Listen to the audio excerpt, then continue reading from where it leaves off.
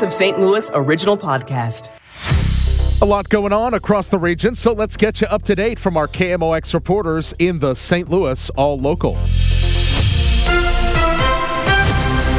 Today is Monday, February 26th. I'm Michael Calhoun. Our top local story, Missouri Attorney General Andrew Bailey sending cease-and-desist letters to area school districts, warning them against what he calls discriminatory practices.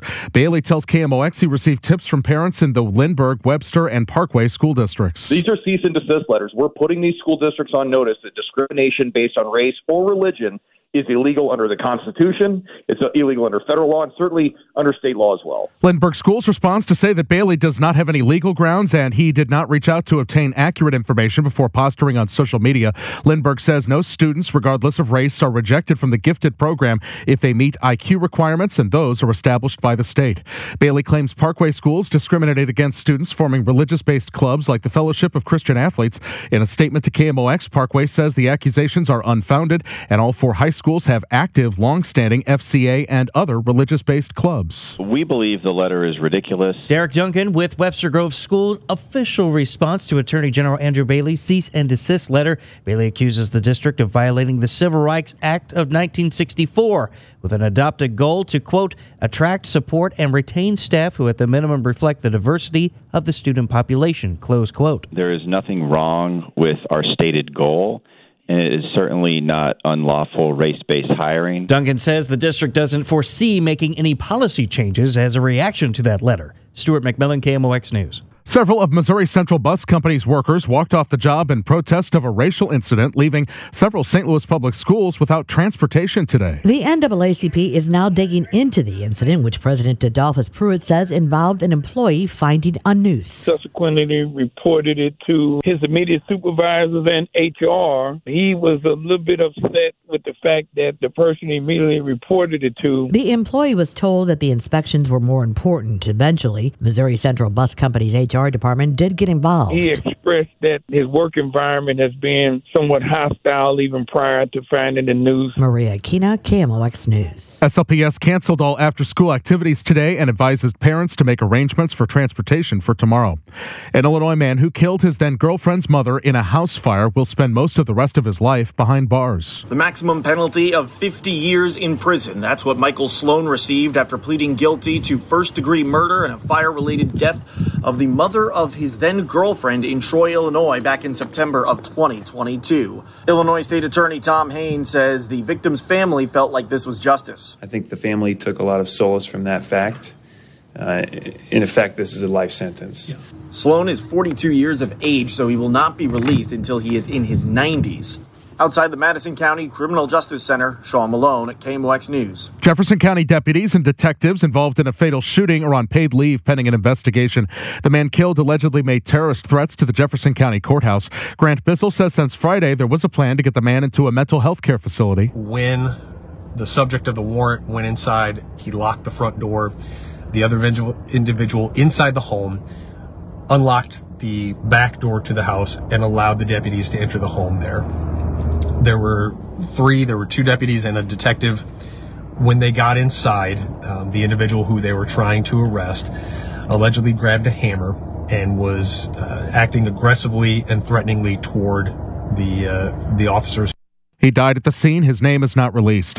The Cardinals sign a veteran. There is a possibility that the Cardinals could begin the season with Tommy Edman on the injured list. If that's the case, the club does not have a bona fide backup at shortstop, but that might be changing. The club is reportedly signing free agent Brandon Crawford, according to Katie Wu of The Athletic. He has spent his entire career with the Giants as a shortstop, but reports indicate that he is open to more of a utility-type role, playing second and third as well. The Cardinals have not confirmed the report. Last season, Crawford had the worst offensive and defensive season of his career. In Jupiter, Florida, Matt Pauley, KMOX Sports. It's not until the end of September, but the lineup for the 2024 Evolution Festival in Forest Park revealed today. We wanted the Killers last year. Killers are one of the biggest rock act that plays festivals around the country. Also, Beck, Jane's Addiction, another great rock and roll act. One of my favorites, talk about iconic, is Blondie. That's Steve Shankman of Contemporary Productions, who promises there is something for everyone. Tickets go on sale Wednesday.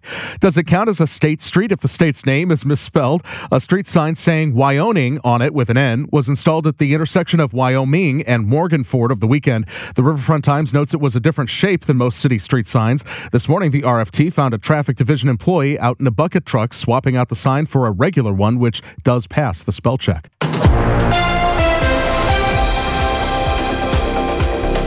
Cease-and-desist letters are sent to 3 local school districts from the office of Missouri Attorney General Andrew Bailey.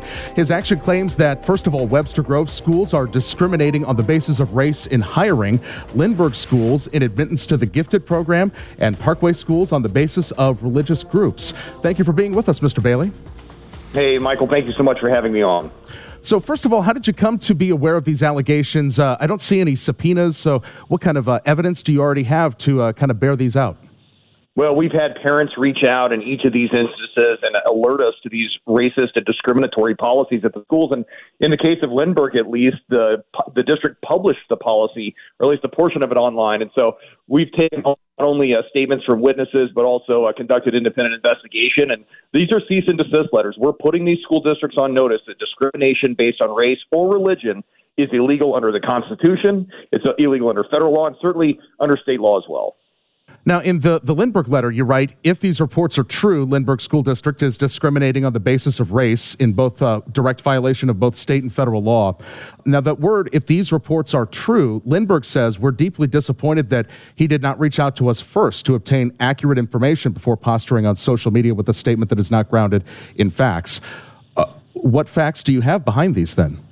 Well, that they had it published on their website. And we've had parents report in that they are, in fact, using race-based criteria for their gifted programs. They've lowered the threshold criteria for quote-unquote underrepresented racial or ethnic populations, and the district policy is to achieve a 20% equity index. That means that they're going to allow certain people into programs that maybe have not qualified for those programs, and that's discriminatory against the people that they're lowering the threshold to as well, because that means that those individuals are going to constantly have a stigma attached about how they did or didn't get into this kind of program. So these types of programs are illegal under Missouri law, and we will pursue whatever means necessary to put a stop to it.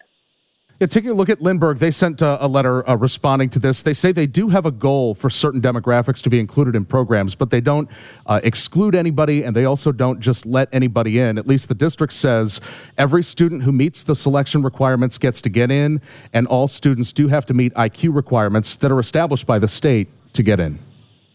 Well, then the question then becomes, why are they publishing the fact that they've lowered the threshold criteria for underrepresented racial or ethnic populations? What they're telling you there is that anybody who meets the standard gets in. But what they're not saying is whether or not the standard is the same across all ethnic and racial lines.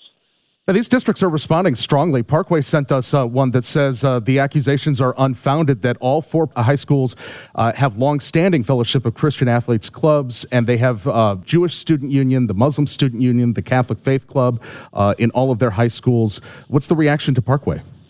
Yeah, certainly. I hope that that's true, and I hope that the evidence bears that out, because discrimination based on religion is still discriminatory. And the reports that we had was that the school district was interfering with a group of students who were trying to form a Fellowship of Christian Athletes club. And we need more of these types of faith-based clubs in these schools. And again, these are clubs that meet after school and don't interfere with the regular learning of the school. So these are important clubs and certainly are protected under the Constitution and Missouri law. And what's the concern? Is it that the clubs are allowed to exist, or the support of the clubs, or what's the concern with Parkway? Well, all of the above. I mean, look, the clubs absolutely have a right to exist, and the students have a right to form these clubs, but the school has to allow that process to play out. And if the school is vexed, harassing, or delaying that process, or interfering with the students' ability to form these clubs, that equally is problematic. And the last school district involved, Webster Groves, they sent a letter that says that your letter was, quote, ridiculous. The Webster Groves School District has not and will not discriminate against anyone in hiring based on the person's race. However, the district is interested in having a diverse faculty, the district says. And so where exactly does the district go awry here?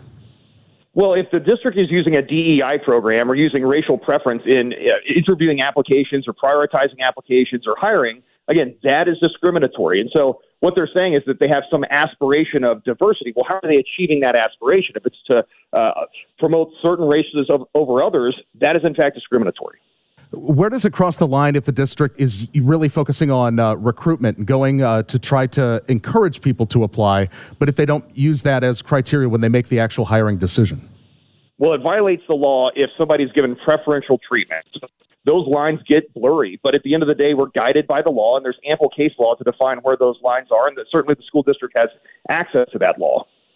Now, one of the things that seems to be a trend with the reaction from the school districts, Lindbergh, for instance, is upset that she didn't ask first before sending this letter and making it public. What kind of efforts have you had to engage these districts in dialogue before kind of going public like this? Yeah, look, this has started with Senator Eric Schmidt when he was state attorney general, and he sunshined several records from schools on several of these topics.